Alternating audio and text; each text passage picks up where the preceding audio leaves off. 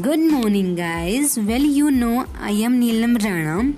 In my first podcast, I want to share some vocabulary of English. And then, first vocabulary is staunch. Guys, staunch stands for loyal. You can use it for loyal person. I will give you some examples of staunch. Here are: I am a staunch supporter of India and my family is also a staunch supporter for me. And the next vocabulary is team. Team stands for to control something dangerous or powerful.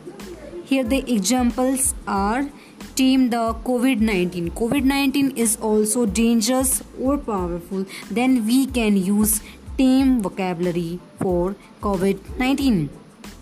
And other is if I want to succeed. If I want to succeed in my life, then I will need to tame my temper. Temper stands for too much anger. And I also want to share for you idioms and phrases. Whenever you want to say for something, it's very easy. It's very easy in doing.